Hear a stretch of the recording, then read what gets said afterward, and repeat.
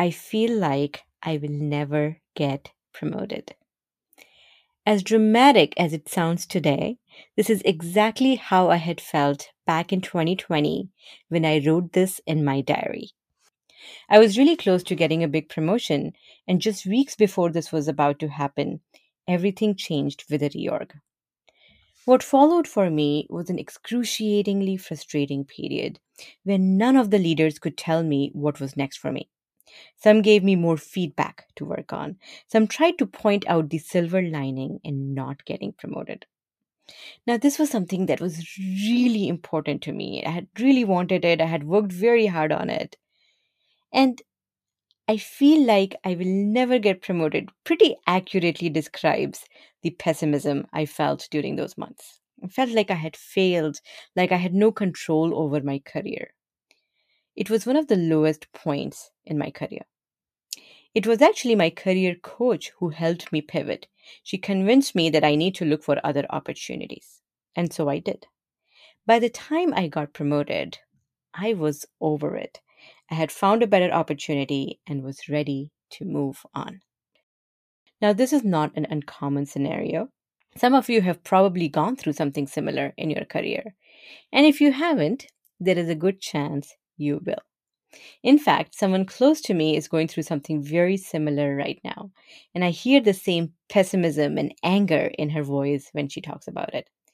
I do my best to reassure her that she will find her way out. So, whether you have gone through this experience or not, this episode is for you. Today's guest, Lorraine McKinnon, talks about her road to getting promoted to the top level in her company and what she had to do to work around naysayers and biases. Hi there. You are listening to Unseen Battles, a podcast that brings you behind the scenes stories from women leaders. This is your reminder that as you work through your career struggles, you are not alone. I'm your host, Parul Goyal. Every 2 weeks, I'll bring you raw, honest conversations with a successful leader about a challenge they faced and how it changed them. So, let's get to it. Lorraine has spent her career working on hard-to-solve problems, from helping millions of Americans save billions of dollars for a more dignified retirement to helping companies prevent bias, discrimination, and harassment. She focuses on the employee experience and uses a strategic mix of behavioral science, big data, and practical implementation to drive change. Lorraine is a talent and culture strategist, the president of a women's leadership nonprofit, and the founder of a talent incubator. In 2018, she was named a Woman of Influence in Silicon Valley. Lorraine, thank you so much for being on the podcast. You are going to tell us a story about how, for you, getting promoted took some persistence and some work on your side. So, can you tell us what happened? Absolutely. First of all, thank you so much for having me on the podcast. I love how you're helping to share these battles that we all have and normalize the fact that for people and for women in particular, sometimes it takes extra effort. And that was certainly true through my promotion process. Uh, for context, I had been with my organization for a number of years and had established quite a lot of expertise. I was in an organization that purported to be a meritocracy. Okay. And so I had a lot of trust in the process. At one point, I had reached out to my manager to sort of kick off this discussion about promotion to the most senior level. Mm-hmm. And I had said, hey, I know that the promotion process is coming up in terms of the time of the year, and I'd love to have a conversation with you. And he said, well, we don't really have conversations about that. I haven't decided if I'm going to put you up this year for promotion. And even if I do decide to, I probably wouldn't tell you.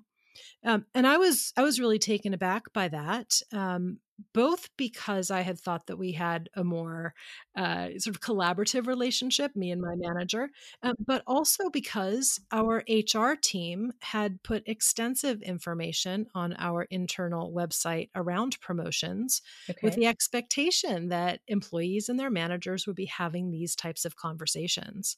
And that it was really part of a manager's role to have these career development conversations with their people. So, Uh, Lorraine, I have two questions. What at this point, when you were having this conversation with your manager, were you mid career? Were you early career? How many years of experience did you have? I'm just curious. Oh, yeah, I was, quite senior in I see. my Okay, role and in my career. I had many years of tenure and was I looking see. to get to the next, and highest level within the organization. So you could consider it like a VP, equivalent for most organizations. Oh, that's awesome. And Yeah. was this the first conversation about promotion with your manager you were having? It was. Yeah, it was my kickoff conversation. Yeah. This attitude that you got from him, which is basically actually it's between me and the company, not so much between me and you, took you by surprise. It did, because it's the exact opposite of what HR was teaching managers in terms of, how they wanted, managers to be guiding career development and have an open and transparent process. Okay. Okay. So yeah, then what happened? So I, maybe in a little bit of a sassy way, I cut and paste all of the Uh-huh. images from our website, our HR website, and sent them to the manager Uh-huh. and said, could we try this again? Because clearly there's an expectation that we are having this conversation, and it's a conversation I'd like to have. Wow, Uh, good for you. Okay. yeah, yeah. Yeah. I think, in reflection, there was the way that people always did things, which was a little bit unstructured, which Uh-huh. were side conversations. And then there was an HR team that was trying to implement good processes, Mm. good decision making processes to ensure that there was more of a meritocracy and that bias wasn't a factor in something like the promotion process. So I Mhm. think in some ways I chalk this up to a manager who just didn't understand the benefits of the new process and felt a little bit constrained by, having to follow a process and talk to everyone and be open and transparent when he was not used to that. Wow, so I have had managers who don't really like who believe in not telling the employee that they are being put up for promotion, but the concern really is that they don't know the outcome. It could go either way. So it's more from a managing expectations perspective, but I have never heard a manager like discourage this conversation with the employee or just letting the employee expressing interest in getting promoted. So yeah, this definitely stands out. Yeah. Um, And as I came to learn, it was a multi-year process for me. And as I came to learn, there were a okay. lot of people in Mm. his mind who were ahead of me in the process. I see. Okay. So part of it was just around, look, I got to get these other people promoted and then I can get to you. But I wasn't really going to let the organization take those reins. I wanted to take those Yeah. reins because I had done some exceptional things on behalf of my clients and thought that it was time to be recognized for it. So a little bit of it is you, as the person to be promoted, saying, hey, I want to make sure that you understand everything that I've Mm. done and that you're making the assessment fairly. So how did you find out that this is what he had in his mind, that there were other people ahead of you? Well, in subsequent years, the we would have a conversation each year, and each year I would be given some level of feedback. I think that's something for people to know too. When you're in this promotion process, you get a ton of feedback. Uh-huh. And you need to look at that really carefully, both because there are always things that you can change and improve about yourself, but also because there's quite a lot of bias for women, in particular for women of color, stereotypical biases, confirmation biases, etc., that might devalue your promotability in an unfair way. And so each subsequent year that the promotion process happened and the promotions came out, there were people in my broader group who got promoted. And so I could kind of see in retrospect that they were on the list ahead of me, which I think is, any organization is not looking to promote, they don't want 50% of their organization to be in senior leadership. There's sort of a quota system. There's some assumption around how many people at each title.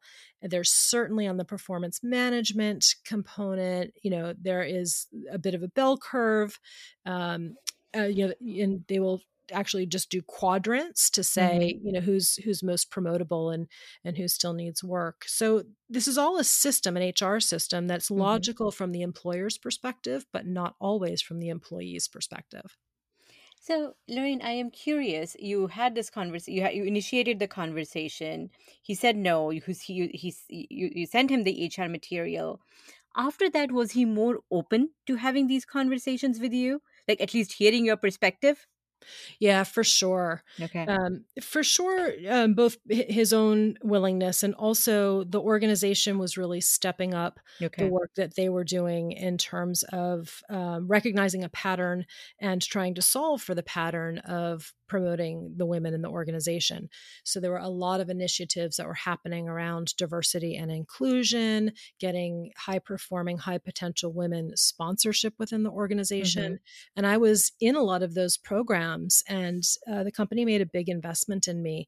And so not only was he more open to it as he got to know my talents better, as he spent time with me and my clients, and as I was going through these programs and getting a lot of recognition from others in the organization, it was starting to form in his mind that I was a good, strong candidate for promotion. And towards the last couple of years, he himself was starting to get frustrated about the promoted, about having a hard time sort of putting me forward where others were sort of knocking me down. So I he was see. trying to become my advocate, and that was even hard for him. Wow. So, well, like, congratulations. You did make it on the list then. I did, Good. yes. And that's like, so he did turn it around. He became an advocate for you, but then he was having a hard time converting others. Yeah, I would say that in some ways, my persistence and my um, external credentialing and the internal credentialing that I had grown through, I had multiple additional years of experience and expertise that I had built, great feedback from clients. I was doing more in the industry. And so after a while, it was sort of undeniable that I was doing work at that level. Mm-hmm. Um, but even so, there are people, stacked ahead of you sometimes, Yeah. and it's a challenge to make sure that you're getting that spot. So, Lorraine, it sounds like this took, so you brought up the subject. After that, it took a few years for you, for the It did. promotion to actually happen. It did. How did you manage your own emotions in that time? Like, were you ever frustrated? Did you think of leaving? Or you kind of saw that, okay, maybe that it will take or you were okay with it taking a few years for you to get promoted? I was incredibly frustrated, but for context, I had been at the company for a long time. I considered myself to be part of why the company was so successful. And I really kind of set a goal to not leave until I got promoted. Promoted. Okay. But also, I had looked at other organizations Mm-hmm. and considered leaving for sure. Mm-hmm. But for what I was doing at the time, I didn't find anything that I thought was better. I thought I was at sort of Okay. the best company to do what I was doing at that particular time, and almost felt like leaving would have been a defeat. I I was see. I was going to stay until I got the promotion. And then I ask you this because somebody very close to me in my circle is going through this, where she brought up getting promoted to her manager, like not the first time, multiple times, and then she continues to get more feedback, Ugh, right? yes. Like, so in your case, when you were being given feedback, how did you go through it to say, okay, these are the things that I think are objective, there might be a little bit bias on these other things? Yeah, so I have the benefit of having a women's studies degree. So I really recognized where the language was biased or the assumptions were biased. I had read some fantastic research that was sort of helping illuminate some of the issues that high performing women have. Hmm. One of them is called the double bind, damned if you do, doomed if you don't. It was research that came out of Catalyst a number of years ago that's still totally relevant. And Okay. it was this concept that you could be likable or you could be an expert, but you couldn't be both. Wow. And so I Yeah. was recognized for a lot of my expertise, but I wasn't seen as being likable. I would get some of those stereotypical um, items of feedback. People would say, if I would like send friends out to be like, hey, go talk to so and so and see what they Uh-huh. think about my potential for promotion. And the feedback they'd get was like, well, we haven't seen her anywhere. Like, she hasn't been Mm, around. And what he meant by that was I wasn't out in the bar drinking yeah. with the group. Oftentimes because I was traveling and in client offices quite a lot. So there was this sort of perception that I wasn't Yeah. around and I didn't have the visibility that I needed, which is, again, some of the double standards of what are you being promoted for? Is it for the quality of your work, or is it for your sort of social relationships within the Mm, organization? Social relationships are important, but some firms overvalue the social yeah. relationships internally and undervalue the actual quality of work. And so I was really struggling with that. And I think many women do. Yeah, that really resonates. Whether you, because I got that feedback once that nobody knows you. Um, and then so I set up time so I was pretty junior at the time. I was early career. So then I was like, you know what? I'm going to make sure the VP knows me. So I set up time with the VP who was like 5 levels above me. And the VP was really baffled. And I think I told him that. I said, well, the feedback I got was that nobody knows me. So I Right. thought I will start with you. Great. Yes. Yeah. Uh, so did you work on this feedback? The visibility aspect, the social aspect? Yeah, I did. I took every piece of feedback to heart, even when I thought it was really biased, because that's the perception. And so, I think it's another thing that I coach people on all the time is, it may not be you, it might be them, but you still have to work with them. You may have roadblocks that are coming from bias, but you still have to get around the roadblocks. That is so powerful, Lorraine, that it might be them, but you still have to work with them. Um, so after this experience, you really worked on it for 2 years. You got promoted. More Uh, than two. more than Oh, yeah, yeah. okay, so it Yeah. was longer than 2 years. Okay, so Yep. you worked on it for a few years. You got promoted. After this experience, in your other jobs, did you change how you approach these conversations? Like, did you how like what did you learn from this experience? Oh my gosh, I learned so much. I learned about um, being visible, Uh-huh. and I learned about collecting feedback from sources from sort of unique sources. Okay. So, one of the things that I did when I was in the promotion process and getting really frustrated, I made a PowerPoint presentation about myself. Wow. I Okay. I went and I asked clients directly for their Hmm. feedback. I said, what am I doing well? What could I be doing better? How am I? Are there examples that you have of why our partnership is strong? Hmm. And so I put that in the PowerPoint presentation. I also decided that I would go out and do much more in the industry and set myself up in a way that I could build my expertise and then go out and speak on it. And so Nice. Okay. I became a speaker and I was able to do a little bit of social media around that, which was external credentialing. And those sorts of things, plus working with academics in the industry, were helpful.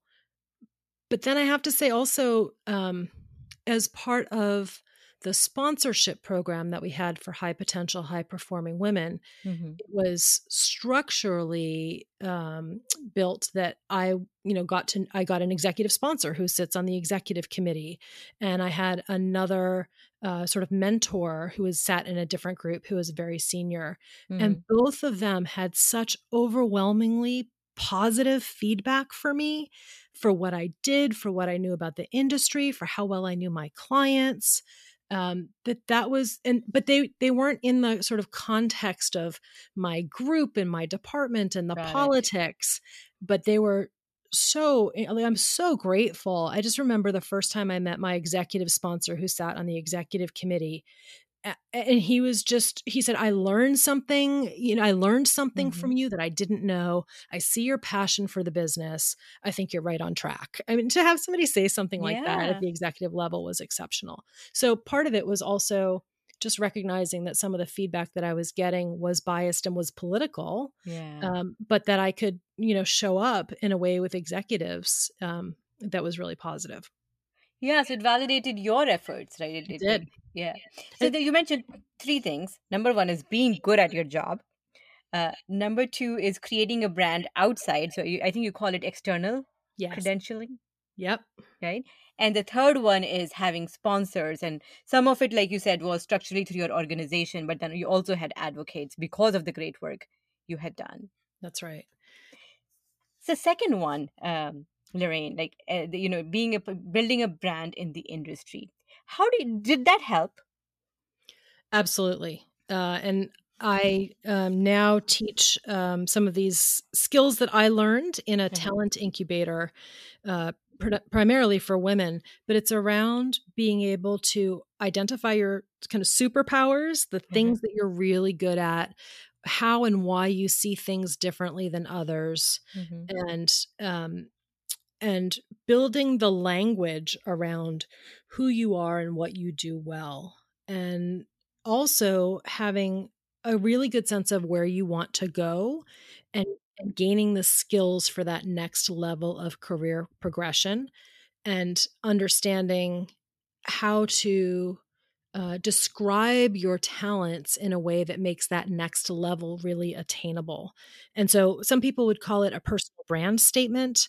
But the way that I, had my LinkedIn summary, the way that I was describing my prior roles on LinkedIn and the skills and experience that I gained that would help me get to the next level were all really impactful for me. And then, getting out on the conference speaking circuit, really crafting my biography and all those publications that go out, having people introduce me in a certain way, all of that really helped with external credentialing. And when you go and you build your personal brand externally, it comes back internally. So if I was out speaking and I happened to be out speaking one time, one of our largest clients with whom I didn't work asked if I could come in, asked their client relationship person, hey, Lorraine is the most passionate person we've seen on this topic. We would like to have her come in. And so that's great. It's just such a strong signal to the organization. And it was because I had done all that work on my profile and being able to be out speaking. Wow, you put in a lot of work, Oh Lorraine. my gosh, yeah. But Yeah. women have to, like women, Yeah. people of color, when you were taking the three takeaways, being good at your job, well, Yeah. that's just table stakes. Yeah. And for anyone who suffers from, uh, you know, the the bias, you have to be more prepared. You have to prove yourself over and over again. If you get a new manager, you've got to prove yourself to the new manager each time. You have to be the expert, see where things are going, Yeah. ask for opportunities. Like there's just a lot that you have to do to be seen as performing equally with others. And there's plenty of research out there that Yeah. that shows this. And so it's just, if you want to get to the next level, understanding what the blockers are, how to get around them, and then some really practical things you can do is how you'll make it happen.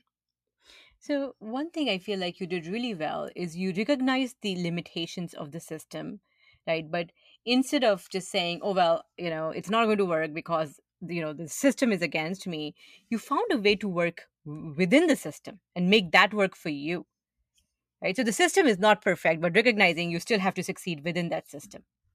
Is Yeah, and that, the systems get better. I think yeah. in many companies, there's a lot of work being done on, making sure that people understand bias, making sure that there are fair Yeah. processes. So there's a lot of good things have happened over the last several years, but it always comes down to the people you work with, how they, what's their motivation, what are they trying to accomplish in their own political circle, Yeah. what are their needs. I often say when somebody's being interviewed and hired, the hiring manager is really making the decision based upon what their manager's manager is going to think. Did Yeah. they pick the right person? Person. And Yeah. they don't necessarily want to take a risk on that person. And I Yeah. think that's true in terms of promotion as well. Now we've got more oversight Mm-hmm. to make sure that people who are historically underrepresented in senior roles are getting more of those senior roles, but there's still a bias in pattern matching. And so it really depends on the people who are in your ecosystem at the time you're getting promoted to how much you're going to suffer from bias and pattern Yeah. matching. That's true. Lorraine, one last question, and I think you have already covered a lot of this. But this is a very common problem, where people feel like they're ready for promotion, but they get pushback from their organizations. What advice would you have for them?